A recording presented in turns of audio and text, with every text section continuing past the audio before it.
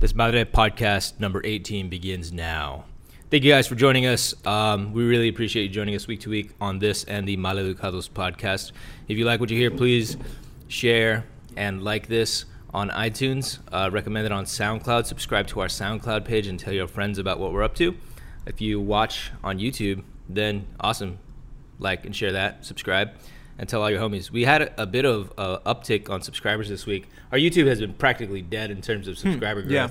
But I think we had like 25 new subs this week, which is fucking remarkable for our shitty channel. Because we usually have like 5 a week or something like that. Yeah. So that was pretty cool. So if you subscribed recently, thank you very much for doing that. And let's get moving. This week is just a regular podcast between Sammy and I.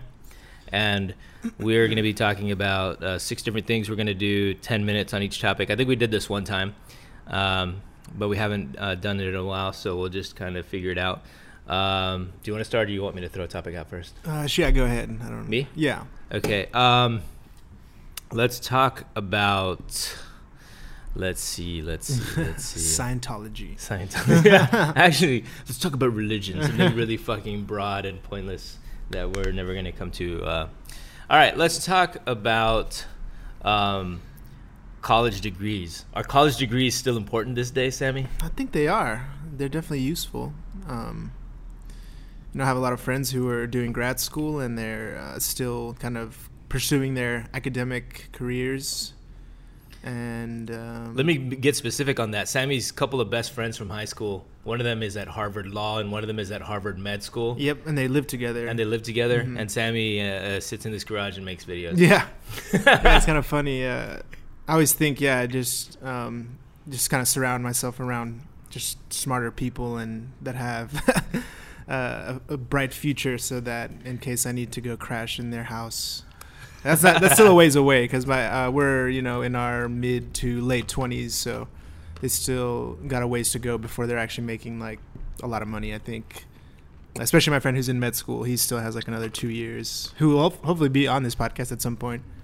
But yeah, that is really crazy about medical school, because I have friends who, I'm fucking almost 40. Oh my god, that's fucking pathetic. It's not pathetic, it's just a fact of life. But I have friends who didn't really start making money as like doctors until they were, because maybe they took a few years between whatever medical school and undergrad. Yep. But they didn't really start making money until they were like 35. Yep. But as soon as you make that money, it's probably like 250 G's a year or something like that. And then you got a shitload of loans and whatnot. But for those kind of professions, I think it's definitely necessary to have those degrees, or you gotta wanna, I think relatively early on, want to pursue those careers, and you kind of have to make the sacrifice or be willing to go through like fucking 10 years of like school basically when you're out of high school. If that's what you want to go down, if you're, I guess, what would that, like lawyers and doctors, or like a practitioner of some sort, you have to... Engineers. Yeah. What's crazy is the economic like crash of 2008 actually changed a lot, because people who were graduating undergrad around that time, they could not get jobs. And so what that forced a lot of people to do was go to grad school, because they had nothing better to do. Yeah. And so now the job market's actually a lot more competitive because of that. Like people who, like, I only have an undergraduate degree. I don't think I'd be able to get a job at a lot of places, because there's so much more competition with people who have their masters. Yep. So for better or worse, I don't know, that had that effect. For sure. But I think you're right that, like, in terms of like, it really helps if you're studying something specific. But even, I don't know, like, I'm like, yeah, if you're gonna do that, then it definitely makes sense. But even for like broader roles, like, it just makes you like, I don't know what you do if you don't have like if you just have a high school diploma. What kind of job can you get now? Like a fucking machinist or something, or not even that. A welder. Construction sort of stuff. Yeah. In Texas, there's a lot of like those oil jobs. That's a lot of people in my high school did. Work on the oil rigs. Yep. Yeah, right. Yeah, I have a friend who does that too, who works on an oil rig in Texas. I think somewhere like in Odessa, which is West Texas. Natural gas, though, right? Yeah. Like the fucking fracking. Exactly, yeah. Yeah, it's funny, I guess, the culture out here, or you hear about people at places like Stanford, Silicon Valley, and these kids, these 18, 19-year-old kids just want to have the next Snapchat, and they think they don't need their degree, which may be true if they're smart enough and can have the resources to build a company like that. Then I guess you don't need it. Or if you're like a... There's so much you learn, though. Like, when people ask me, like, what's the value of... Number one, there's the value of a college education, and then there's the value of, like, a name brand college education versus, like, a state school, if you will. Mm-hmm. I mean, I this is a generalization, but a lot of it, like, tell people is like, well, because typically, like, these harder or name brand schools are more selective, you can be around people who are going to be more, like, competitive and, like, intellectually challenging and rigorous. And then in the future, they're going to be a stronger network and blah, blah, blah, blah, blah. But it's mostly like residential education is like the people you meet in your dorm and the relationships that come with that, I think, is really important. But I don't know. Have you heard of this company, Theranos? Mm-mm. Theranos is like a biomed startup.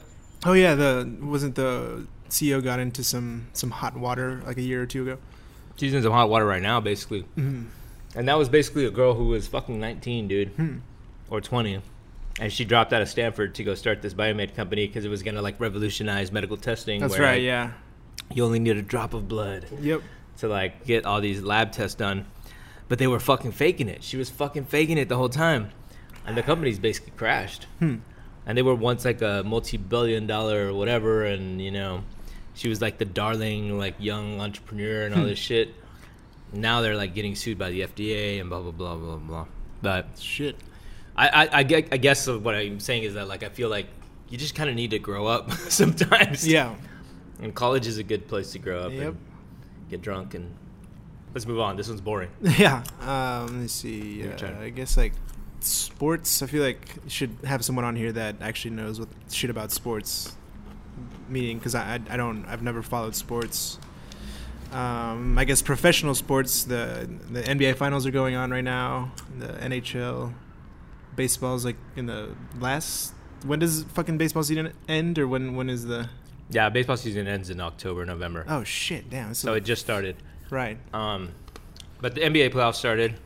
Mm-hmm. Kind of a sleeper, unless you're a Spurs fan. I guess that Spurs-Houston series was pretty exciting. Yep. Spurs pulled it out. The only thing I saw from that was the block from Ginobili, right, on James Harden. Yeah. I think I'm very fascinated by professional sports, but I don't follow it enough to, like, really hold a was your dad conversation. Not into sports? Not really, no. He I think he was into football for a little while, and then I think he just got bored of it, and he doesn't really follow any sports, any American sports, not even, like, really soccer in Mexico either. I think he did at one point, but then I think he just kind of lost interest over the years.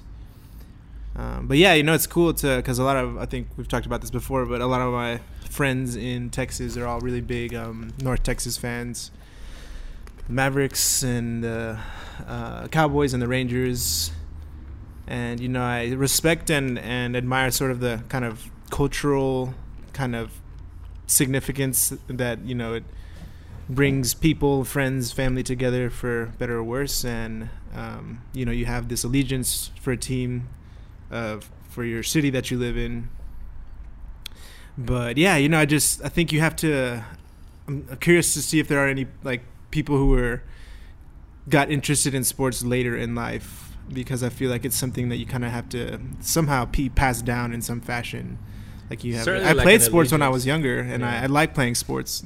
Not currently, but I do like playing sports and admire athleticism.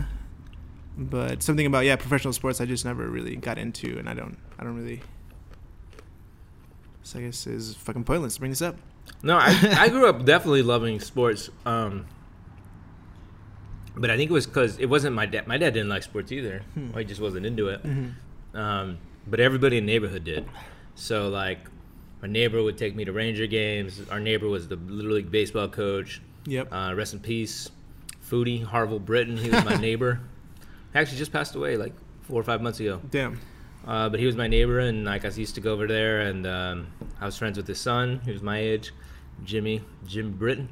They were like the only white kids in the neighborhood. But we used to go to Rangers games all the time. So, and then my friend Ramon, we were huge Ranger fans. So I grew up big time sports fan.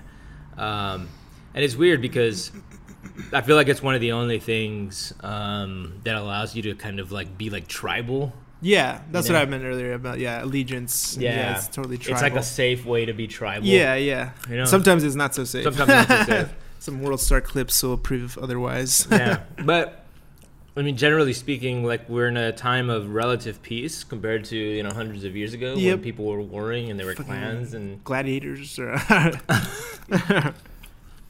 I saw this. Oh, go ahead, sorry. No, and I think because of that, like people gravitate towards it, and especially men. Yeah, for sure. I am looking forward to the next series. I guess it's going to be the Spurs versus the Warriors. So I haven't watched any of the Warriors playoff games because they've been pointless because they've swept the fucking Utah Jazz and then I don't know who the fuck else, Portland. So they've been pretty fucking pointless. But the next series should be good, and I'll start watching those. Have you watched any shows lately? Let's watch about that. Yeah, I've been watching Better Call Saul. That's kind of, I've been keeping up with that. It's on the 3rd season. It's like on the 5th episode. Yeah, I'm a big Bob Odenkirk fan, and Vince Gilligan team that did Breaking Bad, although it does feel like they're kind of running out of ideas, and it's a prequel to Breaking Bad, so it's either going to end this season or the next, but Bob Odenkirk is an OG comedian, and yeah, it's still really well written and shot, and I've said this before, but they totally just flexing their filmmaking abilities, so it's cool to see that. And the other thing I've watched was Kardashians, actually. Like Keeping Up with the Kardashians? Yeah, like the reality show? Yeah. Larissa watches it. Yeah, it's pretty crazy. It's You're probably all into the Kanye part of it. Yeah, and I thought I would be, but watching him on there is just really fucking awkward because he's awkward. Yeah, he's awkward. He's awkward. Yeah. But that is just a whole dude, I get like pissed off watching it, but I can't stop watching it. You can't stop watching it, right? Yeah, I'm the fucking same way. Larissa, I mean, when Larissa and I first got married or first moved in together, like basically Larissa, my wife, like super smart, like way smarter than me, probably than you. I don't know, just super like analytical and like a sharp thinker, and like works really hard all day. So when she comes home, this is her release. Yeah, like. Instead of going to the gym or something, she just watches the Kardashians, which is what most Americans do, I believe. Yeah. But when we first moved in, I'd be like, I can't take this. I would go to the other room. I really could not, like... Just the way they talk is annoying. I just couldn't be in the same room. But now, like, I'm like, all right, whatever. Like, she's usually in bed, like literally, like, watching TV, like, at 7 p.m. Yep. And I'm just like, okay. I just get in with my laptop, so I'm kind of doing something, but I am watching this shit. So we'll watch the Kardashians. She watches The Bachelor, which is a fucking shit show, but I kid you not, I'll fucking sit there and watch it and just talk shit about these people. I'm like, what the fuck? You're just sitting there. I think it's a way to make people feel better about themselves because these people until you look up their net worth. And exactly, yeah, they're the ones playing us. Yep. That has to be, that's the thing. That's like a seasoned sort of like family that is very conscious of how, the kind of TV and the media works, and they kind of obviously use it to their full advantage. Yeah, they're fucking like, they each have brands of like clothes or this or that, and like they immediately sell out of everything because people are watching it, and like the most recent episode that just came out, I think, is about how they.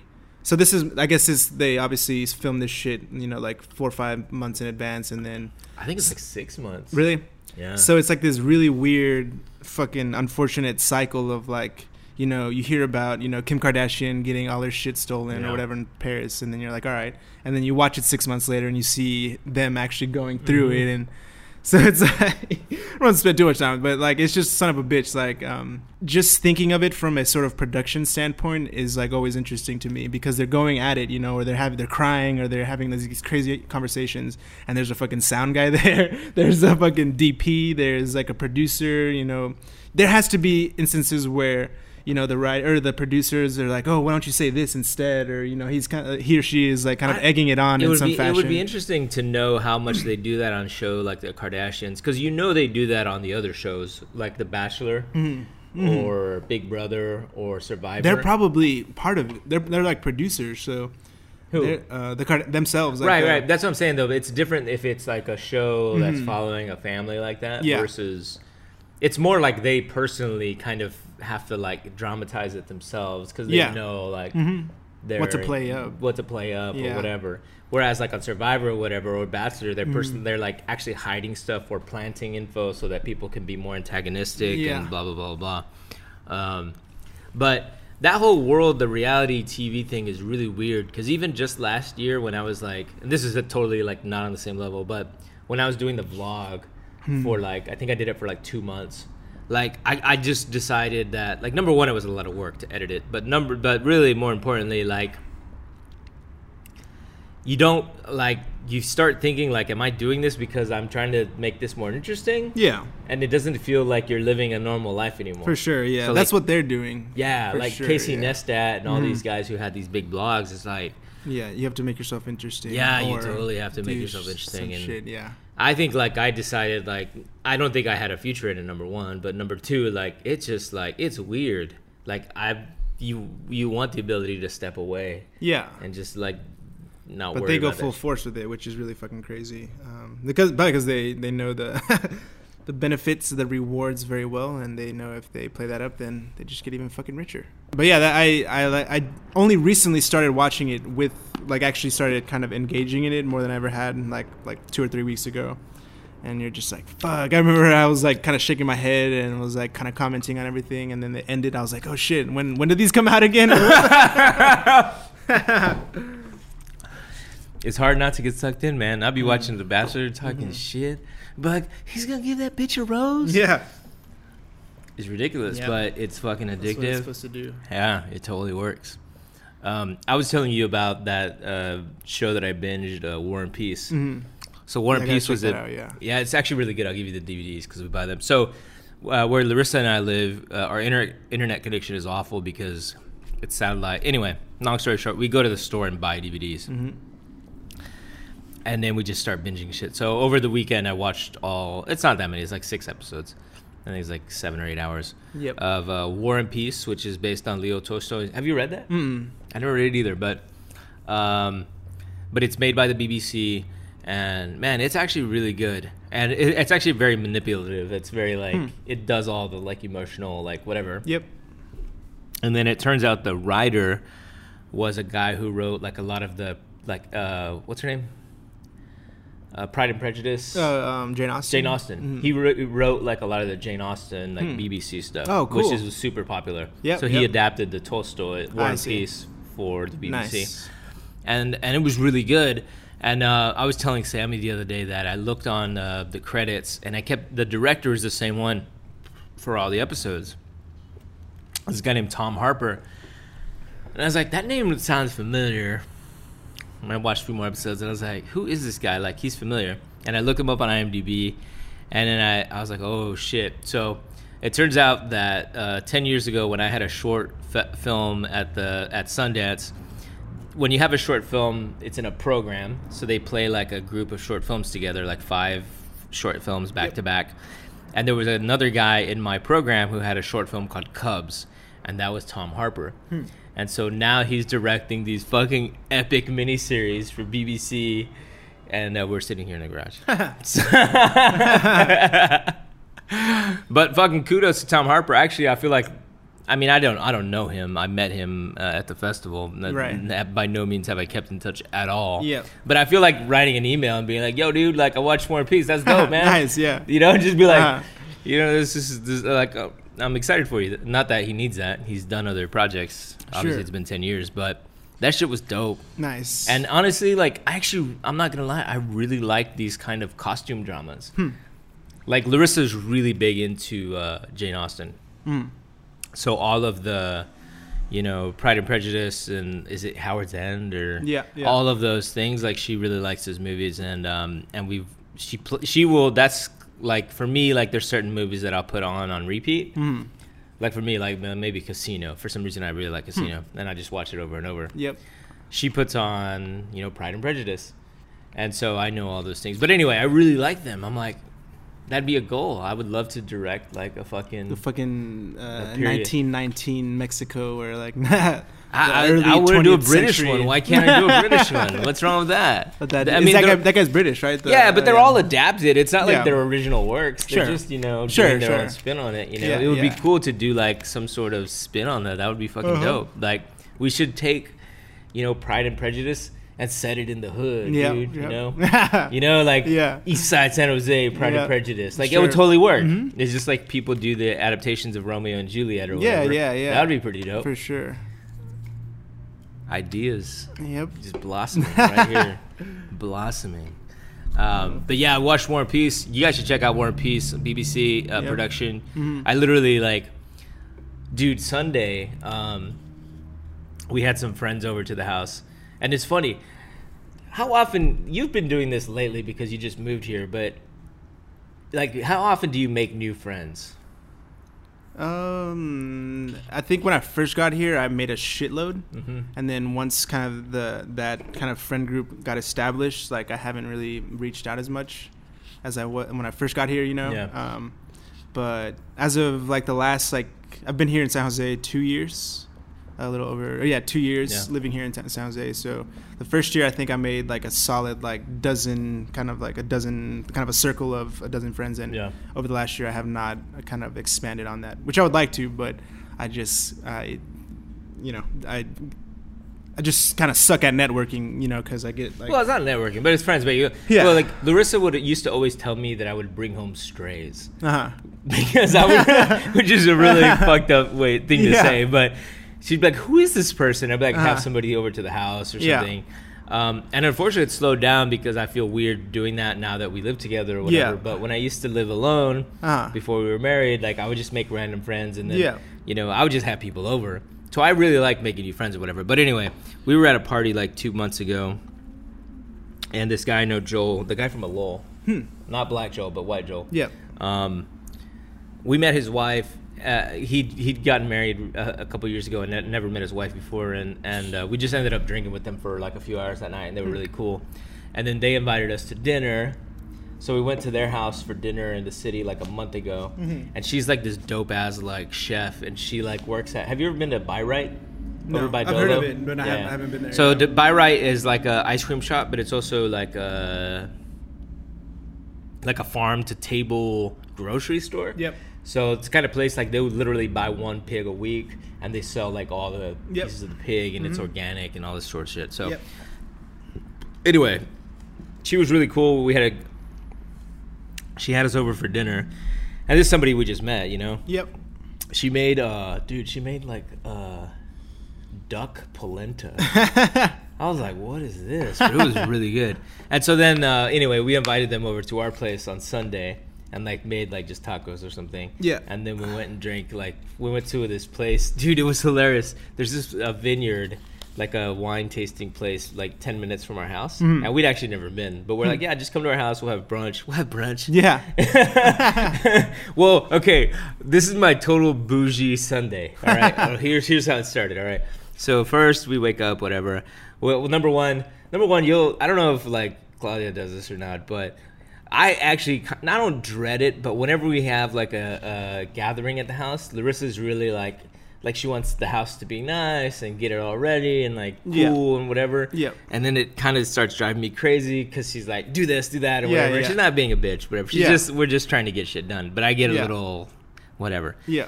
So Saturday we spent like so many hours like getting the place ready after like we shot the thing. And then and that was Friday. But that Saturday, like, cleaned up the place. Like, we're cleaning up. I was out there with the fucking leaf blower, like, all this shit. Yep. And then Sunday, basically, we wake up, we clean up, we do all this stuff. We're all rushing and stuff. And then they're coming from the city, so we went down to Caltrain and met them at the Caltrain, and then we went to the farmer's market. Well, first we got some, Blue Bottle coffee. So bougie thing number one. That's from San Francisco, right? Yeah, it's from San Francisco, but they have it at Red Rock in Mountain View. So we had some nice coffee, and we walked around, like they had an arts fair in Mountain View. And then we walked around the organic farmer's market and bought, like, organic food and all this shit. And then we went back home. We went to our place, and dude, like, actually, whenever we do tacos, like when people over, like Larissa buys a masa and like she makes the tortillas. So we actually had fresh tortillas. Nice. And Heather, because she works at Buy Right, brought some. I think they call it. It's basically Neiman Ranch, like grass-fed beef skirt steak. And then, like, I made, like, fresh, like, guacamole and all this stuff. Anyway, and then after we did all that, we just chilled. We were fucking full, and then we went wine tasting, and it was actually pretty cool. But I mean, the wine was good, but there was some white people dancing, and I like say no more. Yes, I was just like, oh my god! And this is like, if you go wine tasting and there's like, I felt like such an asshole. Why do I feel that way? I don't know. I guess just am I racist? No, I think I have this problem, or not if you want to call it that, but of just kind of being like critical or just commenting on everything. It reminds me of the Bill Burr. He's like, my wife is like, why do you gotta make fun of everything? He's like, well, because that shit paid for our house. So I think there's a little bit of that, but also, I don't know. It's being sort of like, I think I'm the same way too, of like kind of just being somewhat like conscious of the situation and everything that's happening. Is like, oh, now we're at this farmer's market. Now we're eating as this opposed to just beef. enjoying the situation. As opposed to just which is unfortunately easier said than done. But I couldn't take it, dude. There were these people dancing, and it was so hard for me to watch. Yeah. That I was just like, let's go somewhere else. Like, we went to another part of the little like vineyard thing. Yeah. And then, well, number one, the guy who was giving us the wine tasting was this, like, 55-year-old dude who dyed his hair like blonde, and I started referring to him as Carrot Top's cousin, because his fucking blonde hair was so foul that it was like glowing yellow, and the guy was like 60, and he had this glowing yellow hair and a fucking earring, and he was just like. He was like swirling the wine, and like he's like, Jesus. I'm doing this so that I can aerate it and all this shit. And I was like, oh man, I can't fucking take this. For sure. But I fucking love wine. I mean, I like wine. I like to get hammered, and so I was like, okay, we can't be here for the tasting. Let's go up there and see what's going on. But then there were the people dancing. Yeah. And I was like, we got to go to the back of the building because I can't look at these people dancing. Yep. And I just ended up buying like our own bottle, and I was just like, let's stay out of sight of everyone and just get I don't know. I think of myself as kind of like what's the phrase when you're both kind of introverted and extroverted, like in certain situations where like I think we are both charismatic people like talk to us, but I think me especially being kind of like an only child, like even with Claudia, is like sometimes I just want to be literally just fucking by myself, doing my thing, just like whether listening to music or like literally watch like just a TV show like by myself, and I don't. You're like, don't look at the TV, bitch. Yeah. I didn't mean to call that. Oh no, it's funny because like the when Claudia is like a DJ, right? So her whole thing is you have to go out and network at bars, and after editing for like 8 hours out of the day, you're like in front of your computer. I just want to sit down and just fucking watch something on my computer and kind of zone out. You just want to keep staring at the screen. Yeah. Or just more or less, yeah. That doesn't make any fucking sense. Well, no, okay, like as opposed. And so, but when you're like, and then she's like, oh, let's go out and to the bar and for like 4 or 5 hours. I'm just like, I don't have like the, it's like you have this ability to, talk to people and, genuinely curious about people and their lives and kind of different walks of life or whatever. But it's kind of hard to kind of like, for me at least, to actually go out. It's just that first step, like, because once you're out there and you're drinking and you're talking to people, you're like, man, I'm having like a really badass conversation with this person.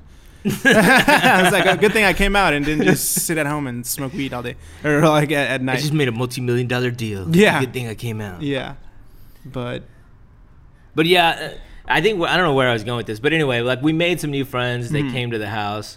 And it's always kind of, it's not weird, but it's a little awkward when you have someone over that you don't know that well, So this is the first time these guys were at our house. Because it's just like, if you're just being yourself, you're just like kind of sitting down and, or, you're not like having to sort of host someone. Right. And I kept thinking like, this would be a little different, or this would be very different if like it was Julian and Hong. Yeah. And Julian is my best friend from high school. Yeah. So my two best friends in Texas are Julian and Ramon. Yeah. And if they came over, we would take our shoes off. It would be like no fucking big deal. We'd probably be like just completely hammered and fucking smoking weed. And then like what probably would have happened if Julian came to my house is that we would have made the tacos, like we would have started drinking, and we never would have left. We just never would have made it to the fucking vineyard because we would have got so hammered and that one, whatever. But at some point when these guys were over, it was like, oh, like I think it's time to go. To the vineyard. So you just got to keep your circle small, man. But they're cool. Yeah. I think of my parents and kind of the people that they hung out with. And you almost go through like these phases, and you don't have to be older to do this. I've already kind of witnessed that myself, just from like the last 5 years since I was in college. I have these like group of college friends. I had like a decent like circle of friends that I considered really good friends while I was in college. But over the last like 5 years, you just kind of lose touch, and you just don't necessarily feel inclined to like keep up with them.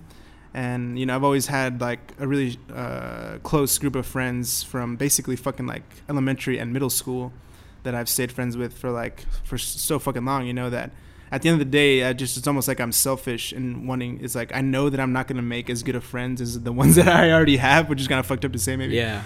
But, no, it is important to kind of get out there and meet new people. I really like that idea of life and trying to make new friends, and even like I think it's important to make like cross-generational friends. Like people who are older. Like it's funny, like with Dr. Lopez, like he's kind of a mentor and he's kind of a father figure in some ways, but he's a friend at the end of the day. And like that was something that like really I cherished, and I like kind of try to nurture that and try to make more relationships like that, because I think it's really healthy, not only for like you, well, for everybody, like to have like a cross section of a community.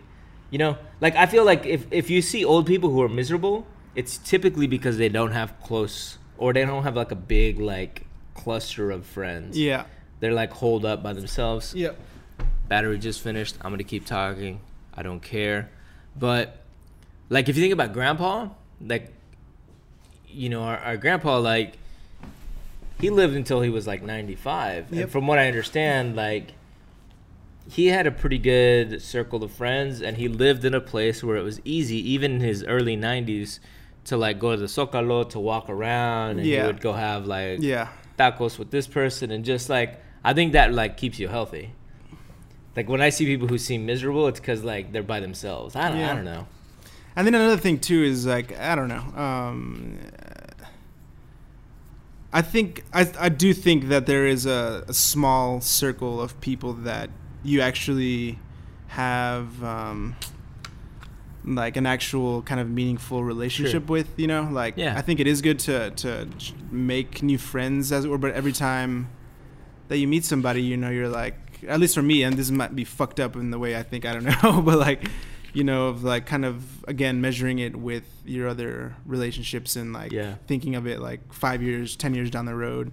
Like, are these people really like, and especially after, like I was saying, with my friends in college, is like kind of thinking of that is like in that moment, I really enjoyed their company, and I think we had like a lot of really good times and learned a lot of shit. But, even like my best friend in college, my friend Kelvin, I don't fucking talk to that dude. It's been like fucking 2 years since I've talked to that guy. And, you know, there's someone that I really respect and that I had such a great time with, but, you know, you just kind of move along, and I mean, that's true. Like, my best friend from college, Francisco, who's my freshman roommate, and then my roommate after school, like, he's local. He's not even that far, but we don't see each other that often. We're just really busy. Yeah. Right? And it's certainly, he's somebody that I love and that I really care about and that I'm really concerned about, but I'm not a good friend. I wish I do. What's up, Francisco? Well, at the end of the day, are you watching this shit or not? He ain't watching this shit. He got better things to do. Yeah. But I think for me, that's something I strive for. I would like to make new friends and to expand the circle and to continue to expand the community in ways that I think is meaningful. But I mean, the only issue I think is you can do that, but then there's going to be people that you may kind of like vibe with initially, but then, you know, like a year later, you're like, wait a second, this dude's actually kind of fucking problematic, or he's like, that's fine though. Yeah, no, it's almost like, is it worth that effort?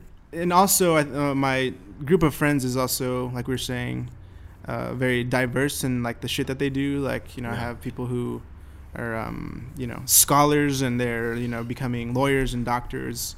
My good friend Tamir, who, you know, he's in the Air Force. He's like high ranking in the Air Force.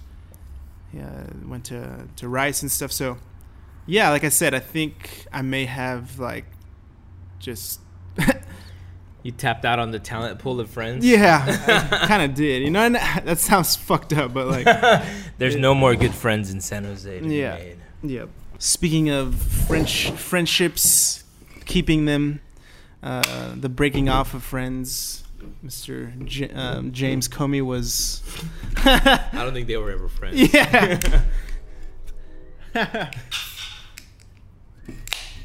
Our FBI director was fired this week. Yesterday? Mm-hmm. It's 2 days ago? Yeah, yesterday. Yeah. I haven't read a lot. It obviously is all extremely suspicious. Yeah. It's almost like they are setting a new standard for like fiction, for like House of Cards or Veep, or, you know, it's like if ever these guys in TV like 1 year ago were to write out what is happening right now, they'd be like, that's like too surreal, or it's not like, so they're kind of we're you know, witnessing history, and now obviously that's perpetually happening. It seems like an extension of Trump, the kind of personality, and now it's in the White House, and that's why it's kind of alarming. And how you're supposed to sort of like. The only thing I'm asking myself is, what can we do as citizens about it, right? Because, I mean, we're all reading the articles. It all seems very fucking whack. It all seems very suspicious. So what I'm trying to get my head around is what I can do as an individual to try to impact change, to try to get them out of there. Yep. And I'm not sure. I'm not sure what you can do. I mean, I think it's all a fucking...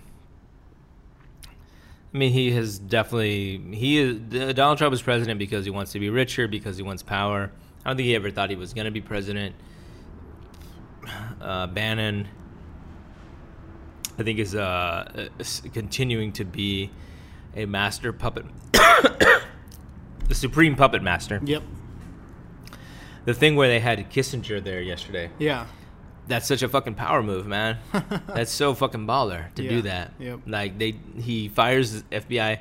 That is not a coincidence. Specifically had him over. I don't know what Kissinger is actually doing there, and I don't know why he would choose to be there. Yep.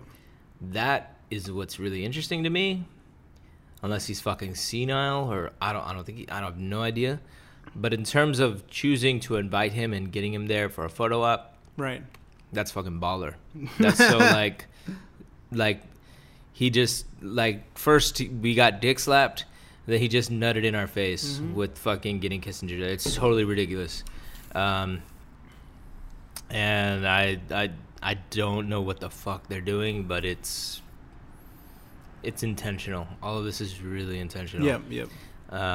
So what can we do? I'm not sure. I mean, honestly, over the last 3 months, what can you say you've done to...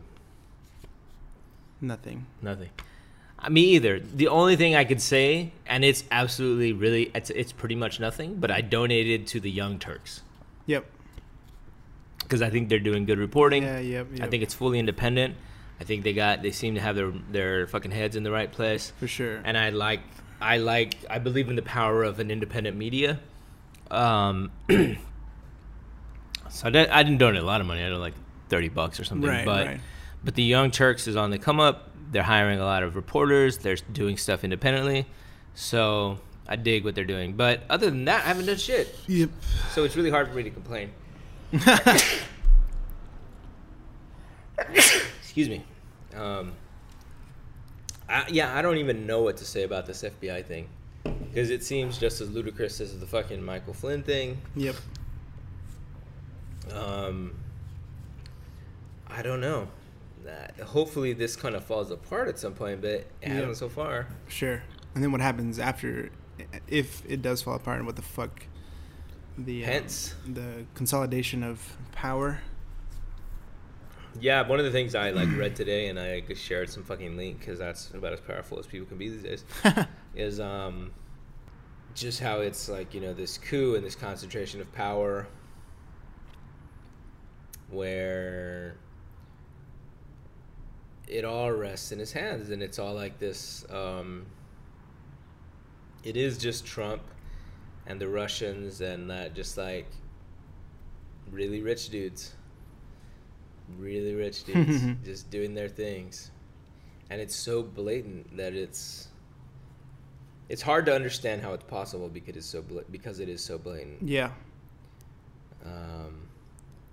I mean, maybe this is wishful sort of thinking on my part, but I think on a very small scale, things like Desmadre are sort of we're kind of really making our presence known, and I think I've always thought optimistic about Mexican people, and in particular, really sort of situating themselves here in America, and not just Mexican people, but Latino people and Black people, any marginalized community. I feel like it's like we're coming in to ourselves, and it's been this really long and obviously very difficult process. I don't know, dude. But, can I be the pessimist here?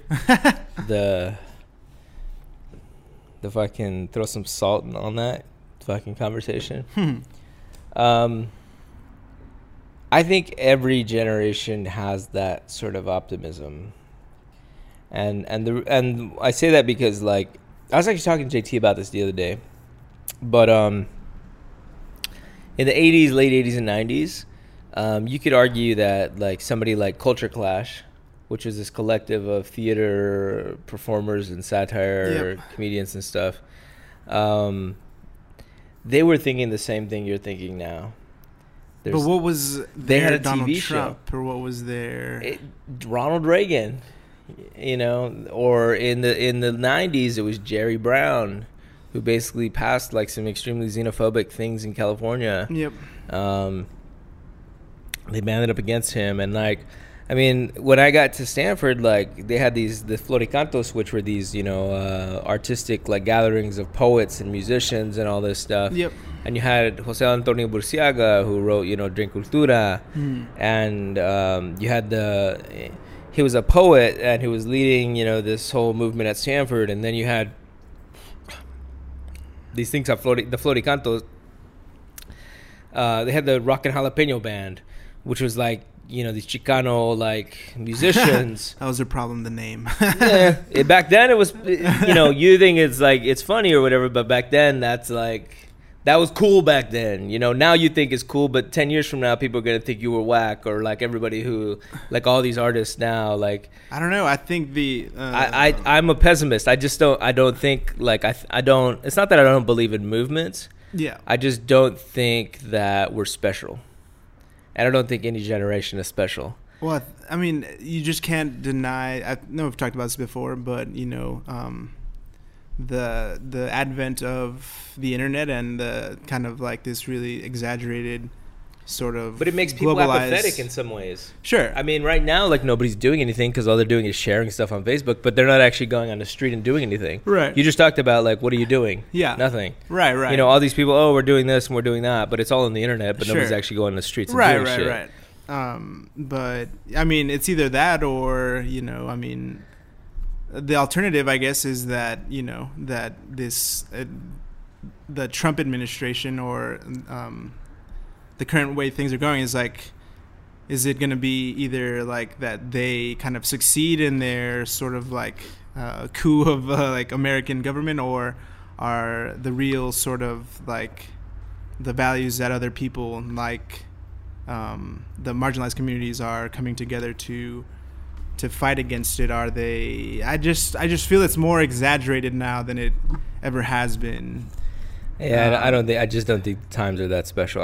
Certainly what Trump is doing is really like egregious, but they were saying the same thing when Nixon went down and when Watergate. But then in in terms of, you know, like marginalized communities or whatever the fuck you want to call it coming into the mainstream, I don't think it's as strong as it ever has been, like now, with especially with shit like hip hop and other like really like strong sort of like, I guess, movements, for lack of a better word, that yeah, I think I see what you're saying in terms of like not being special or whatever, but I think you have to think that way to really try and really keep going and really define yourselves as such. Otherwise, then yeah, you just kind of fall into line. And it's not about falling into line. I'm just saying I don't necessarily believe that the movement is any stronger or that there's a cohesive group of people, whatever. I think if you want to impact stuff, then you have to think very, not selfishly, but you have to think you have to think inwardly, and you have to commit yourself to doing whatever work you think is going to make a difference. Yeah. And so that's, like, for me, that's like, you know, like personal relationships. And like, honestly, like, you know, something like this Madre, where like, you know, this thing could have been shut down, you know, 18 months ago, but I've personally committed to keep this going. Yeah. We are financially committed to keep this going, putting our own money and time into this. Yep. And that's what it takes. It's not like we're like, oh, the community, come help us, come over here. Sure, it's like we're actually putting our money and our time where our mouth is and doing the work. And similarly, like, you know, with like involvement with like a thing like MS Squared, where like I'm on the board and I give money.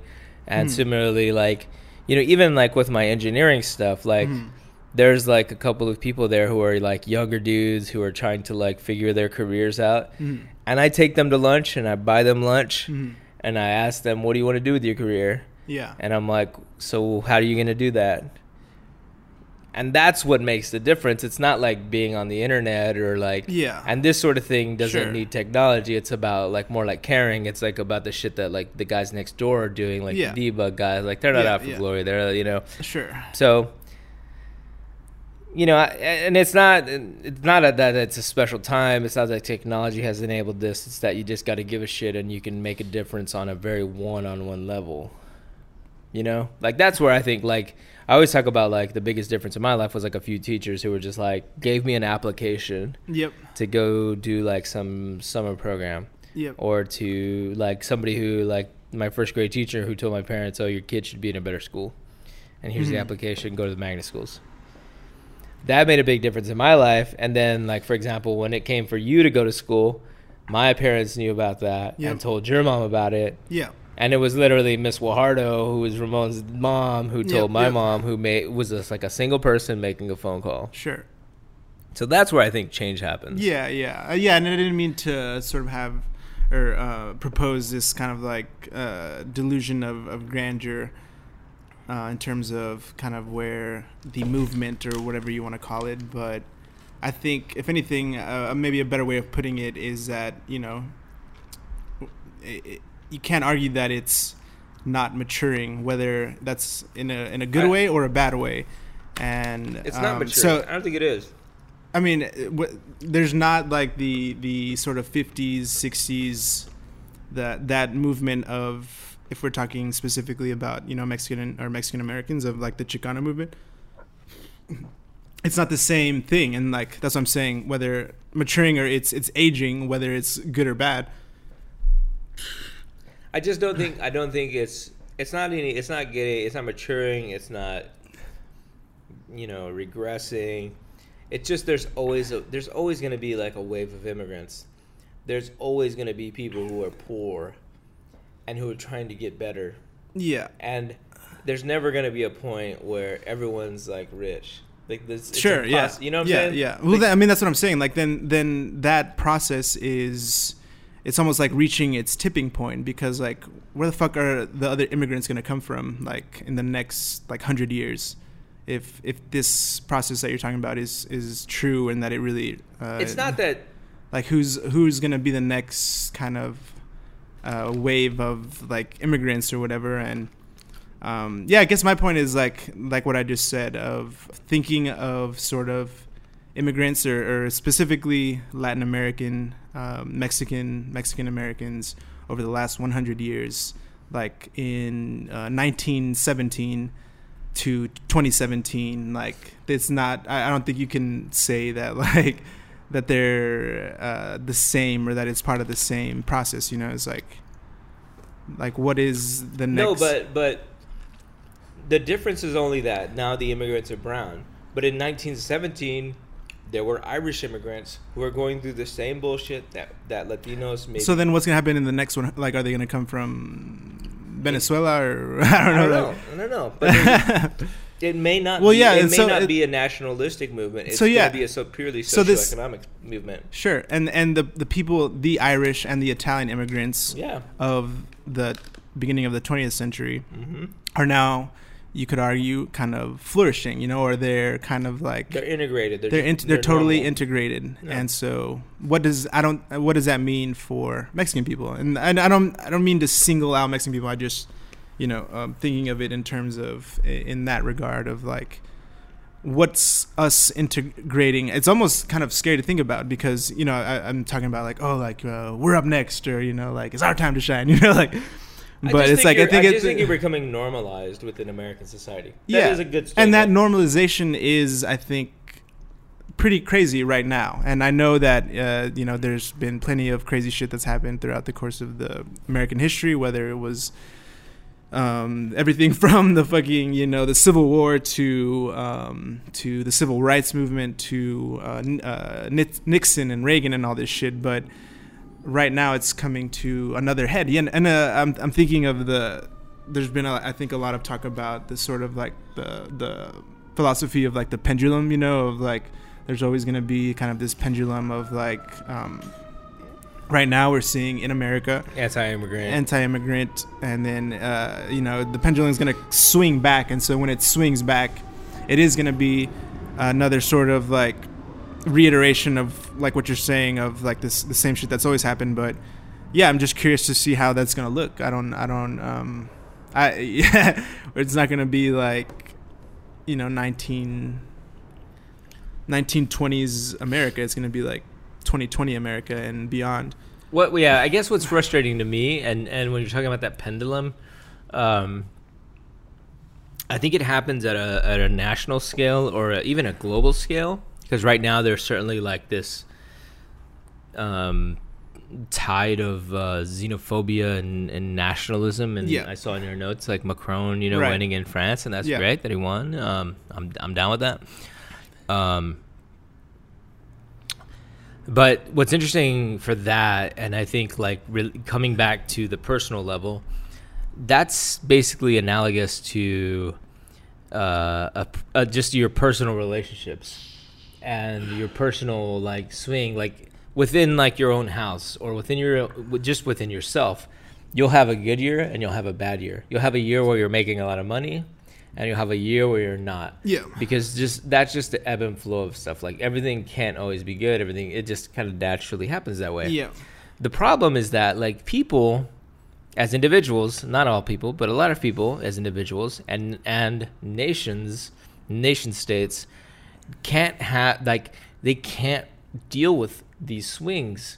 Everything's either black or white, and they react really over aggressively. Yep. Because they're like, oh my God, we're not making money. Now I gotta do this. Now I gotta fucking sell crack, Yeah. or I got to kick everyone out, like whatever, right? It's like that black or white thinking. Yep. And if you're like kind of in touch or like in tune with the reality of the world, that it moves back and forth, and you should not overreact, that things will eventually kind of,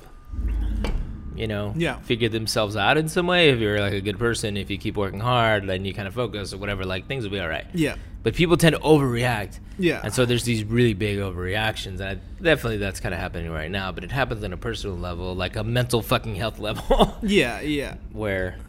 Yeah, I think the Irish and the Italian comparison is a good one to bring up, because if there's anything to worry about, is that integration, I don't think is going to be as smooth. Because at the end of the day, like Irish and Italian people by large are, just more white people. They kind of look white. And I was just seeing this thing heard this interview on NPR about this fucking like engineer and this business woman who are living in Kansas. They're this Indian couple who have been living in Kansas for the past 30 years. And the piece was about how that guy in Kansas, the Indian guy who got fucking shot in a bar or whatever, how they feel like unsafe after that incident, and how the piece was about how how South Asians after that incident have been. It's kind of sent like a shockwave through the Indian American community after that shit happened. Yeah. So it's like, I agree that it's kind of it's cyclical and that it's gonna happen again. I'm just curious as to how that really is going to play out on a ground level, and whether that integration process is going to be, and because it wasn't smooth. I know, like I know that it wasn't like it's not like from day to night. Like it was fine for Italians. I guess what I'm optimistic about is, even like you're saying, the kind of the ground level personal relationships that we have. And I think even in my short time being here in San Jose and the relatively small circle that I have, there are certain people that I'm just like, they're also, Mexican or Mexican American, and they're doing kind of things that are kind of like cool, and you're just like, oh shit, like they're not like our parents. They're not like immigrants who had just come here. There's like, we're the products of that. And then what are our kids going to look like, and our grandkids, and what are they going to do? And it's just like, if anything, it's just fucking frustrating that what's happening right now is kind of making it difficult for those people to really thrive in the way that they, I think, should be doing, of like people taking up or like we've talked about before, of people kind of like another, I guess, answer to this question would be of people really kind of like being part of like the conversation that we had with Nate, of people being part of these big corporations that reflect the true makeup of this country, whether it's women, whether it's black people, gay people, Mexican people. I think like, I guess what bothers me, but then it's like this cycle that we're talking about is like, when these people do get into those positions, and after enough period of time, then they're gonna start doing the exact same shit. Yeah. Well, look, here's the thing. Like, I feel like, like you're a good person and you're a bad person. You have like, you're thoughtful. You're you have empathy for people. Like that's not defined by the color of your skin. Like, it doesn't matter if you're Mexican or your nationality or whatever. Like, it doesn't fucking matter. You have to focus on those human qualities that have nothing to do with whether you're Mexican or not, and make sure that you maintain that sort of like whatever integrity to be a good person and to help the world and to help everybody. It doesn't matter if they're fucking Mexican or not, right? And I think not my worry, but where I get a little annoyed in this sort of conversation is that like the over-intellectualization of identity politics. Yeah. I think it can be actually detrimental, and I think it sucks energy from the reality of the day-to-day of life, which is, as like we garnered like talking to a few people in East Side San Jose last week. You were joking around and asked like somebody like, what do you think of the French? And he's just like, people are people. Yeah. And then you're like, what do you do? He's like, we just keep working. Because that's what normal people do. Yeah. They keep working, and they keep feeding their families, and they keep being good citizens. and treating people well, regardless of what the color of their skin or their nationality is. Yep. And so there's a rush to kind of focus on identity politics, which I get it as a sociological conversation, and which has been fucking, I think, exploited by Trump himself in a way. Like, and it can be detrimental in that way, because if we're sitting here focusing on it, blah blah blah, then white people are like, well, they're just talking about themselves. They don't care about me. Yeah. Right. And it's partially true. It sounds like we're being selfish. It sounds like we're talking about brown pride. Sure. And there's nothing wrong with like being proud of being Mexican. Yeah. There's something wrong with being proud to be brown, because there's something wrong with being proud to be white. So yes, if you're all brown pride, then yeah, there's something wrong with that. Mm-hmm. You know, it doesn't really fucking matter. So that's where I get a little like whatever. Like you should just focus on like being really good at what you do. Being like a good, like, you know, head of, you know, husband, spouse, wife, I mean, I think boss, whatever, like I guess the argument would be that by not taking these sort of identity politics into consideration, that there is that the cards are stacked in favor of white men. I totally get it. I totally get it. And that's why I said, I think from an intellectual standpoint, if you're a university professor or if you're a researcher, it's interesting to look at. It's important. The statistics all bear it out. Yeah. But, and let's go back to your thing about the internet. The internet has become a way for people to focus on identity politics as a way to, not a way, but as a topic, as an issue, as a point of discussion, to the point where I feel like it takes focus away from actually doing stuff. That's true. That's very true. Bitching and moaning and right. Whatever. I mean, what's the difference between identity politics in its current form via the internet and someone like, you know, the Chicano movement of the 50s and 60s, where it nothing. Was, that's why I'm saying it's not special. I'm not saying it's not special, but I think that, like, I just don't see realistically everybody kind of moving towards this philosophy of like of thinking that everybody is the same and that everybody should be doing, which is true, which is absolutely true. People should be trying to be the best person that they could be in their immediate circle and their in the way that they interact with the world personally. But I just don't think that like that can be applied realistically, and that there's always going to be identity politics. And the question is like, how do you like, again, really going back to the thing of how it's your actions that really matter. It's not the discussion of it, right? Yeah. I think we're just talking in circles now. It doesn't really matter. But I think like I said, like being involved, like something like Desmadre, and this is bullshit because it makes it sound more important than we are. Yeah. But committing to doing Desmadre, committing to continuing to do it, even though I don't think it is a waste to talk about it, because I don't think everybody. No, I'm not saying it's a waste to talk about it. I'm saying I don't want to sound more important than we actually are. Right. But I think that's it all is I'm saying. Good to kind of, in some ways, like talk about these or self-analysis in some way. I think is good, and kind of self-reflection. Sure. And like what that means to this conversation, whether you agree or disagree.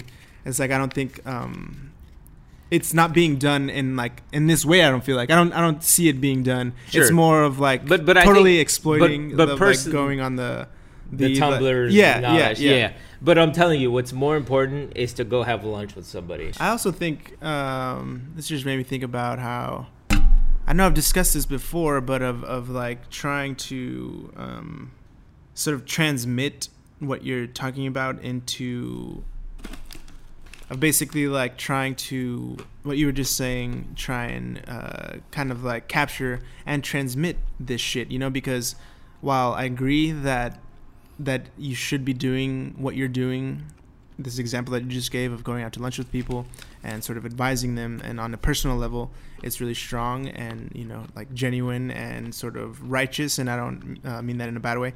It's like the step that's missing, and I don't know, correct me if I'm wrong, is like somehow trying to transmit that to more people than that guy that you just had lunch with. Yeah. Like what like. Well, I think because I personally I think people are looking for that shit. I think a lot of people could use that sort of knowledge, and I think there are people looking out for it. And that's what I'm saying is that like now this wave of like Mexican people, black people, women, gay people are fucking not infiltrating, but just being part of this fucking like of these industries, and like they're in some ways like looking for someone like you to sort of give them those sort of pointers.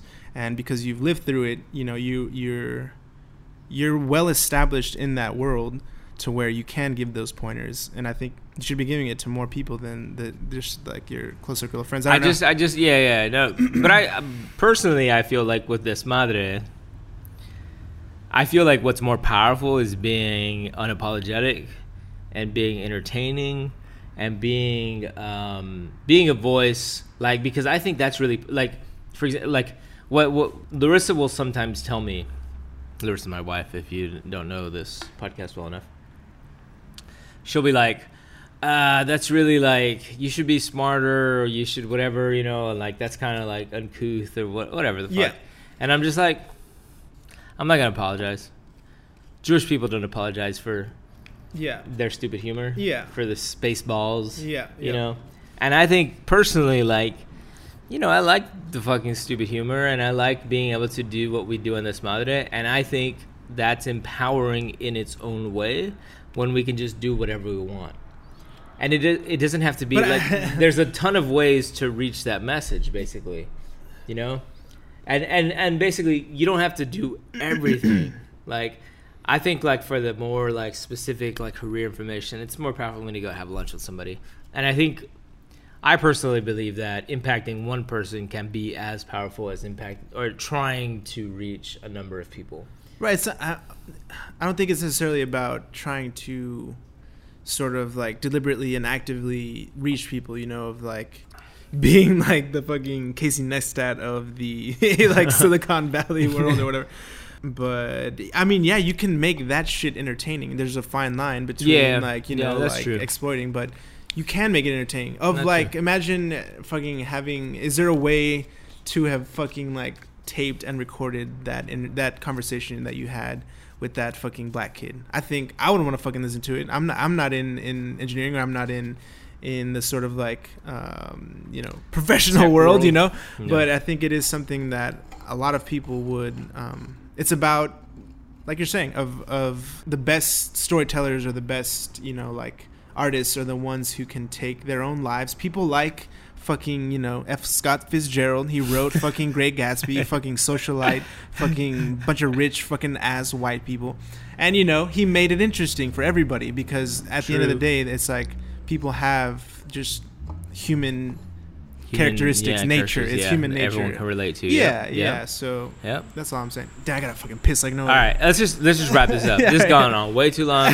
This podcast started as nothing, and it's gonna end as absolutely nothing. So, thank you very much for listening, for watching. We're gonna fucking wrap this bitch up. I drank 2 beers, but I'm fucking hammered. Actually, these are like 7.5% alcohol. Dude, gotta piss. So. And this guy's gonna go fucking piss his pants. Small bladders running the family. Thank you very much for listening to this week's Desmadre podcast, number 18. If you like what you hear, please share, like, and subscribe. We are available on iTunes. If you listen on iTunes, please leave a 5-star review. A couple of nice comments really goes a long way. And if you're listening on SoundCloud, please share it with your friends on your SoundCloud account.